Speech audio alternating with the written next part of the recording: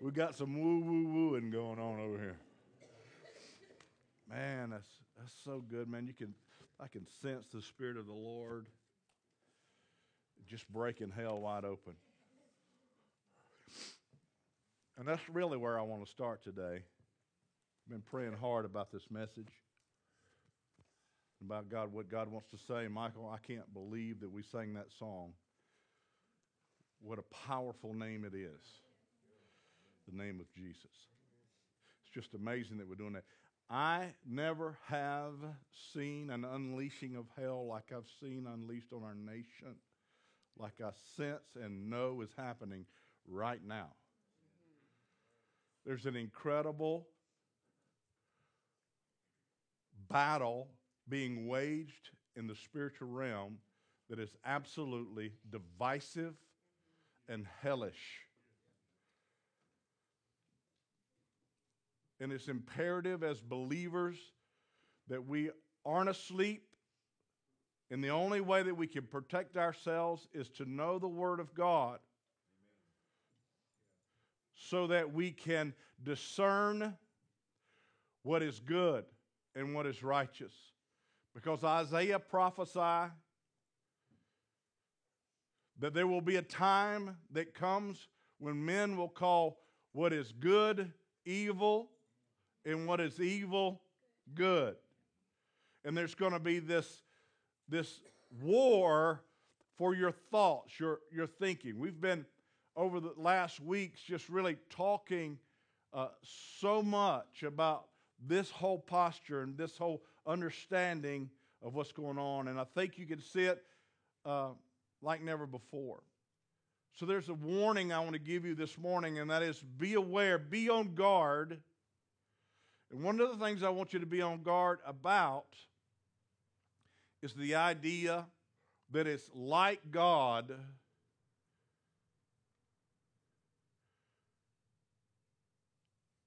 to invite other gods into his mix. That as a nation, we should invite other gods in because that's good. There's nowhere in Scripture where you can find a commingling of gods with Yahweh where he was pleased. Matter of fact, one of the most anointed places in Israel is Mount Carmel, where Elijah slayed the prophets of Baal.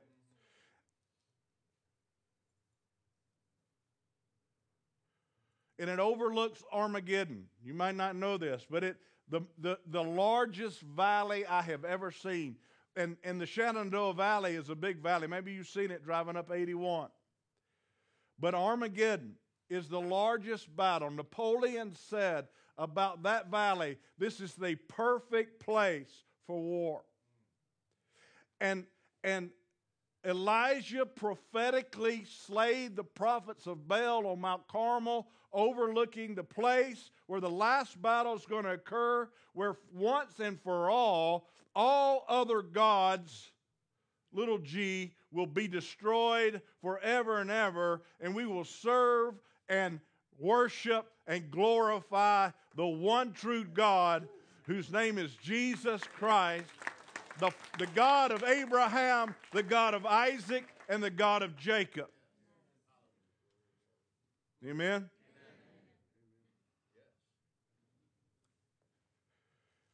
And so we live in a midst of turmoil and confusion and tremendous anger. And so I just wanted to talk to us a little bit about posturing yourself. Most of you know that I'm not very political. I just don't like the process. I love the process of our nation. What I'm saying by that is I just don't get caught up in it much. I'm not really a staunch anything. I'm a staunch kingdom person. You know, I just want the kingdom of God. If God says that, I want it.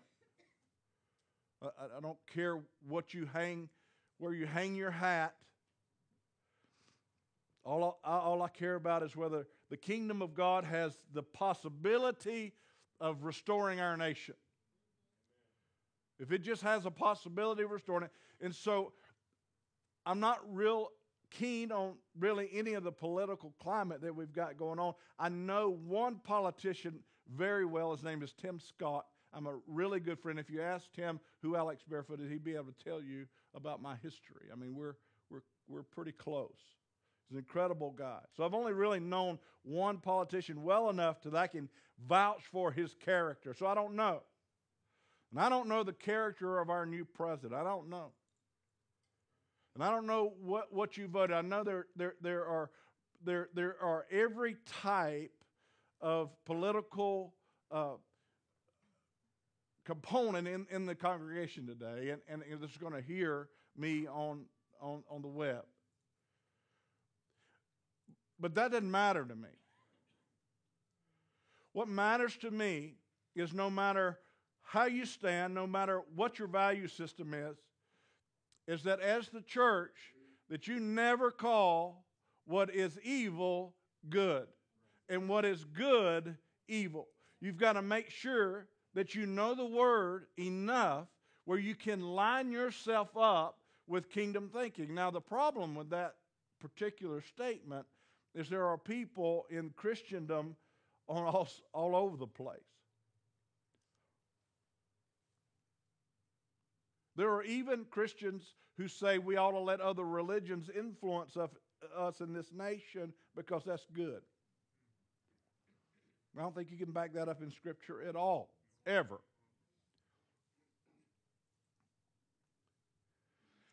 So I hope that we can agree that we live in times that are confusing, that are pretty much disunified, and have the possibility to be extremely divisive. And so I want to answer the question, how is a Christian supposed to deal with all that? What are we supposed to be doing? I think there are three things that we've really got to do well. The first one is that we've got to make sure that love is our motivation. That everything that you do has to be motivated out of love. No matter how somebody disagrees or what they disagree on, no matter how anti-Christ it might be, your motivation still needs to be love. It needs to be love. Listen to what it says in Romans chapter 12, verse 9. I'm going to read through 21. I think you're going to have it on your screen as well. This is from the New Living Translation. It says here, don't pretend to love others. Really love them. Hate what's wrong. Hold tightly to what is good. But love each other with genuine affection and take delight in honoring each other. Never be lazy, but work hard and serve the Lord enthusiastically. This gives us all kinds of things. I could preach on this and stop. Rejoice in our confident hope. Be patient in trouble and keep on praying. Somebody say, keep on praying. Be patient. Be confident. And keep on praying. When God's people are in need, be ready to help them. Always be eager to practice hospitality. Bless those who persecute you. Say that with me. Bless those who persecute you. Don't curse them. Pray that God will bless them. Be happy with those who are happy and weep with those who weep. Live in harmony with each other. Don't be too proud to enjoy the company of ordinary people. And don't think you know it all. Never pay back evil with more evil. Do things in such a way that everyone can see you are honorable. Do all that you can to live in peace with everyone. Dear friends, never take revenge.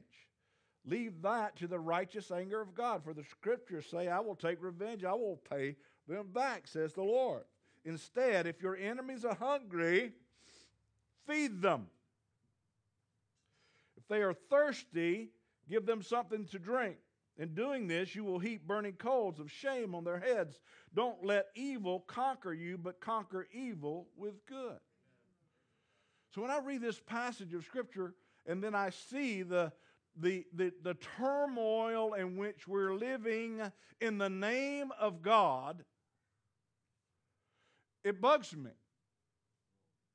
Because I don't see this Scripture being acted. So what should we do? If that's not what we do, what should we do? Now, this is what I want to present to you today. I want you to do what you want done to you.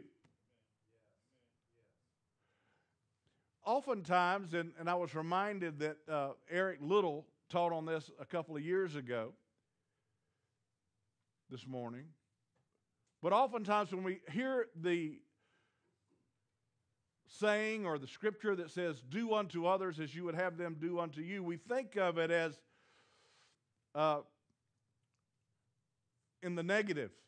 But that actually means, because it's got unto, it actually means do to somebody else what you want done to you. And what I see happening that the church can't do if we want health and healing is we can't respond with hate and divisiveness and slander and evil speaking about even failures of people. We don't need to proclaim them from the rooftops.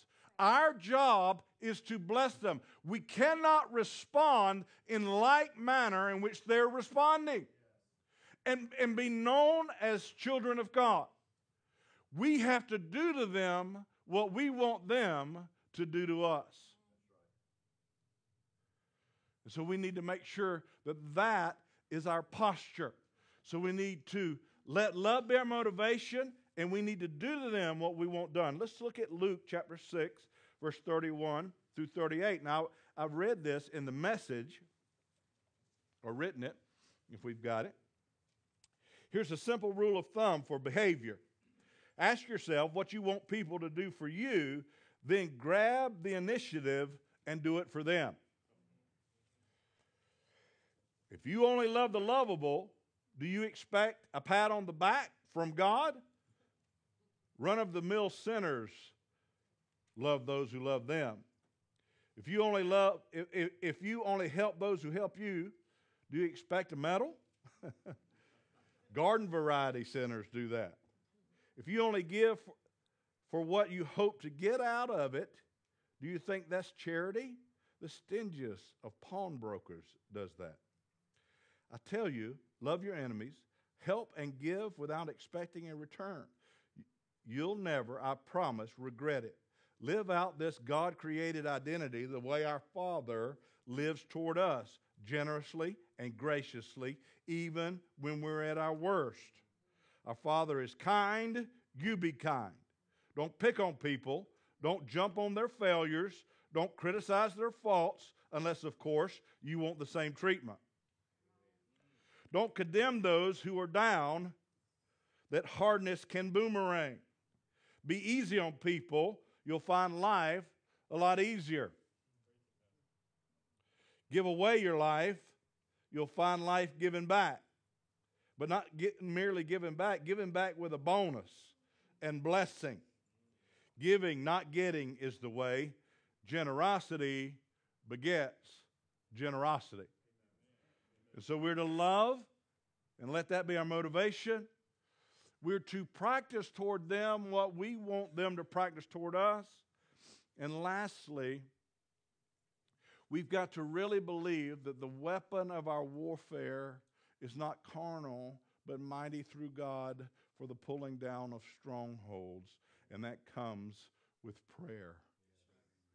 We really need to believe that the church can make a difference in our nation if we are relegated and subject ourselves to the idea that prayer actually is going to be our best offensive weapon that we can actually use to defeat what we see in our country.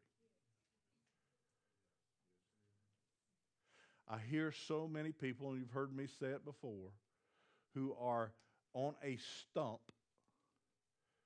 sometimes even a Trump stump,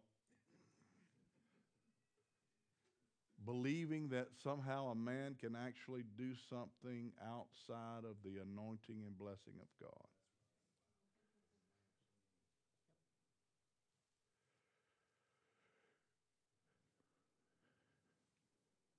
Nebuchadnezzar was eating grass in a pasture, and God raised him up and prophesied through him the truth of the Word of God. Pharaoh was beating and enslaving a whole race, and God softened his heart enough to release the people of Israel and establish his nation. God is able to raise up and tear down a nation with the spoken word.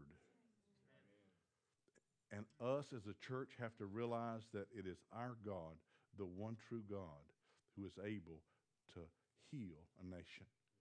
That's why it says, if my people who are called by my name will humble themselves and seek my face, that I'll hear and I'll begin to heal their land. I'll begin to comfort them and to bless them again. And let me just tell you, if Eddie Pascone called me up the other day, pumped up. This is what he said. He says, they've been listening. All these people praying, been listening. He says, they're praying the same thing you prayed. Listen, the reason that's not accolades, that's saying, if you'll listen, this is for you.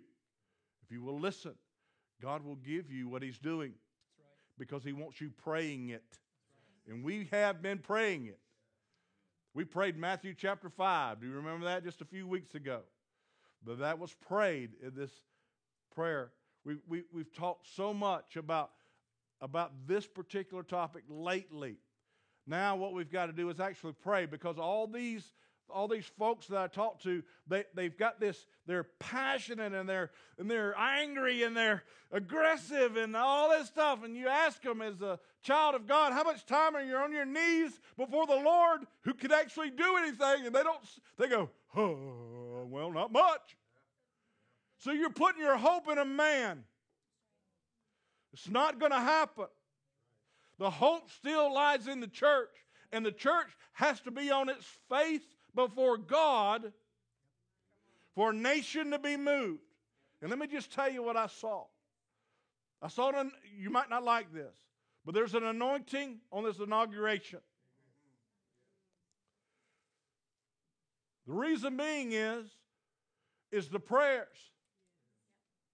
For the first time, if you've seen the media, they're coming against Franklin Graham. They are firing at him, telling that he's a bigot. He's got a sect going on.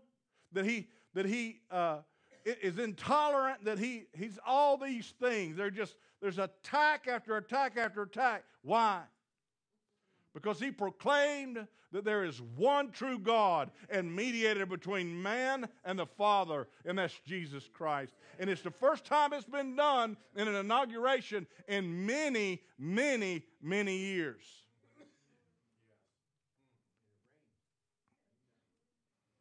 It's the first time. So this is what I'm saying. I don't care who's sitting in the seat. We invited Jesus.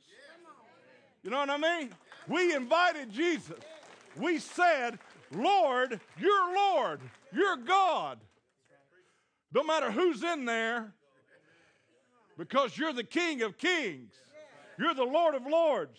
You're the God of gods. Amen? Let's watch them. Now, if you want to join them verbally, out loud, if you want to say, yes, Lord, to everything they said. Listen, I was standing in this back room mounting a children's television when this was going on. And I was shouting and crying and agreeing, because I believe that we can move the kingdom forward in agreement. If two or more agree in my name on earth, it'll be done as it is in heaven. Amen? Let's watch and pray. Don't just watch. Let's pray. Be vocal.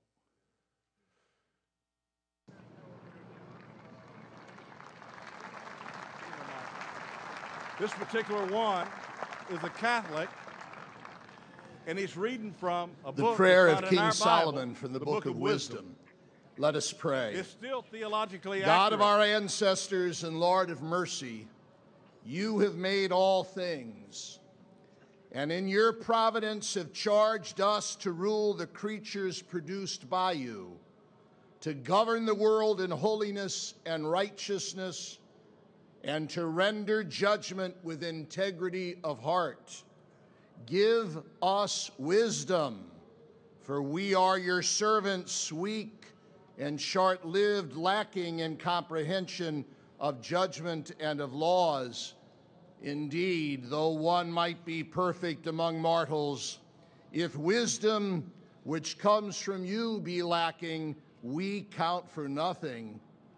Now with you is wisdom, who knows your will and was there when you made the world, who understands what is pleasing in your eyes, what is conformable with your commands. Send her forth from your holy heavens, from your glorious throne dispatch her, that she may be with us and work with us, that we may grasp what is pleasing to you. For she knows and understands all things, and will guide us prudently in our affairs and safeguard us by her glory. Amen. Amen. She being wisdom. From the Gospel of Matthew, the 5th chapter. God blesses those who are poor and realize their need for him, for the kingdom of heaven is theirs. God blesses those who mourn, for they will be comforted. God blesses those who are humble, for they will inherit the earth. God blesses those who hunger and thirst for justice, for they will be satisfied. God blesses those who are merciful, for they will be shown mercy. He blesses those who are pure in heart, for they will see God. God blesses those who work for peace, for they will be called children of God. God blesses those who are persecuted for doing right, for the kingdom of heaven is theirs. And God blesses you when people mock you and persecute you and lie about you and say all sorts of evil things against you because you are my followers. For you are the light of the world, like a city on a hilltop that cannot be hidden. Yes. No one lights a lamp and then puts it under a basket. Instead, a lamp is placed on its stand where it gives light to everyone in the house. In the same way, let your good deeds shine out for all to see, that everyone will praise your heavenly Father. Respectfully, in Jesus' name. Amen.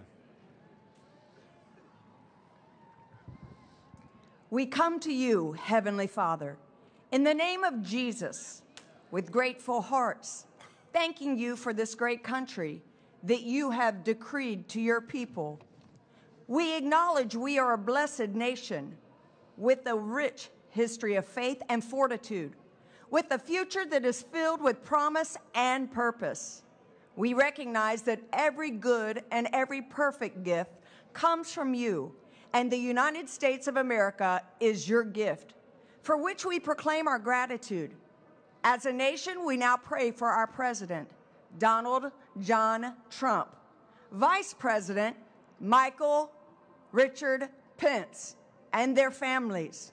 We ask that you would bestow upon our President the wisdom necessary to lead this great nation, the grace to unify us, and the strength to stand for what is honorable and right in your sight.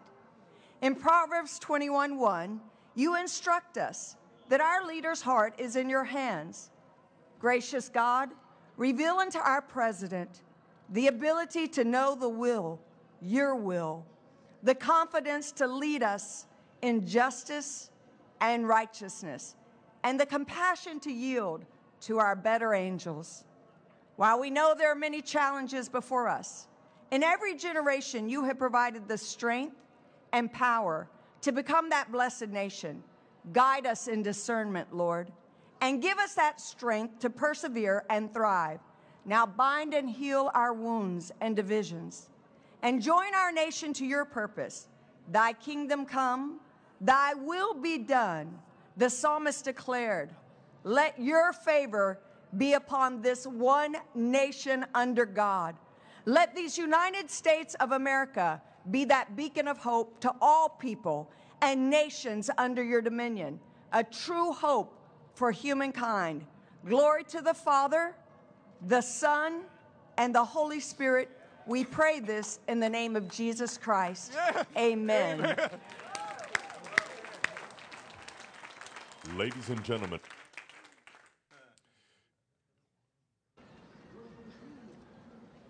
Mr. President, in the Bible, rain is a sign of God's blessing. And it started to rain, Mr. President, when you came to the platform. And it's my prayer that God will bless you, your family, your administration, and may He bless America. The passage of Scripture comes from 1 Timothy chapter 2. I urge then, first of all, that petitions, prayers, intercession, and thanksgiving be made for all people, for kings, for all those in authority, that we may live peaceful and quiet lives in all godliness and holiness. This is good, and it pleases God our Savior, who wants all people to be saved and come to a knowledge of the truth. For there is one God and one mediator between God and mankind, the man Christ Jesus, who gave himself as a ransom for all people. Now to the King eternal, immortal, invisible, the only God, be honor and glory forever and ever. In Jesus' name, amen. Amen.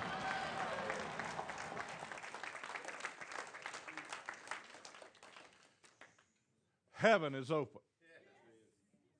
No matter who's there, in the name of Jesus. Amen. You see it? Don't go to sleep.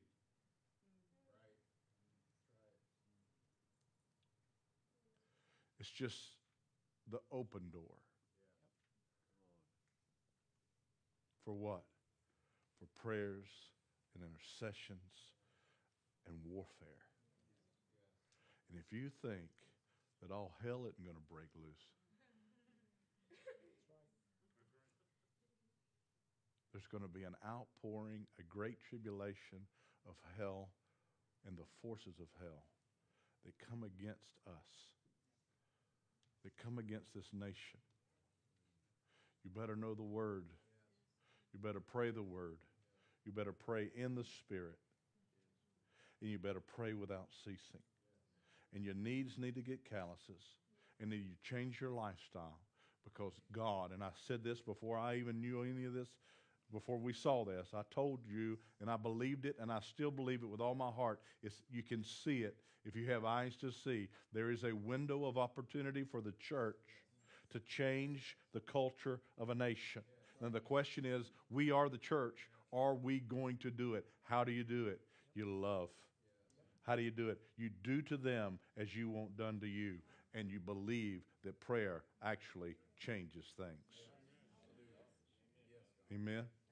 Amen. Father, in the name of Jesus,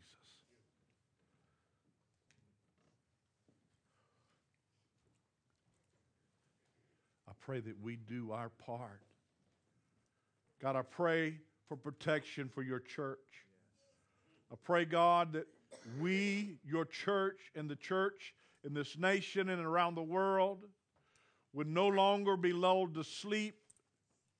I pray, Lord God, that we would be aware of your word and not scared to stand upon it.